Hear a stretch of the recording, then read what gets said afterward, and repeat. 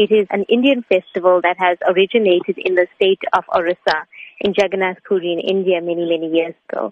It's a pastime of Lord Krishna where his devotees pull him back on the chariot to Mathura, and also at that time bringing him back into their heart. All over the world, actually, the Yatra festival or the Festival of Chariots takes place annually at so many ISKCON centers around the world. And we just find that people are more receptive to joining in the celebration and the festivities. What can members of the public expect at the Festival of Chariots? We have a wealth of activities planned, and, the organizers, we've been at it for many, many months now. There's something for the children. We've got a Blue Mountain themed village for children, which will host spiritual activities.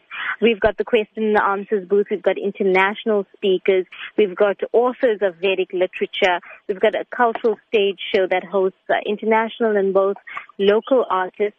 One of the highlights on the cultural program is 2 drama performances, and that's produced by Canadian-born Swami, Bhakti Marg Swami, who arrives in Durban just before the festival. And we've got one world premiere that's happening on our stages this year. We've got a lifestyle tent. We've got body art. We've got Vedic cuisine. There's so much happening at the festival. Is there an entry fee involved? No, there's no entry fee. It's a free festival, and to all the visitors of the festival, there will be free vegetarian meals provided on all 4 days of the festival. What is the duration of the festival? It is 4 days over the Easter weekend. It starts on Friday at 10:30 a.m. with the traditional chariot parade that kicks off outside the Tropicana Hotel on the Marine Parade.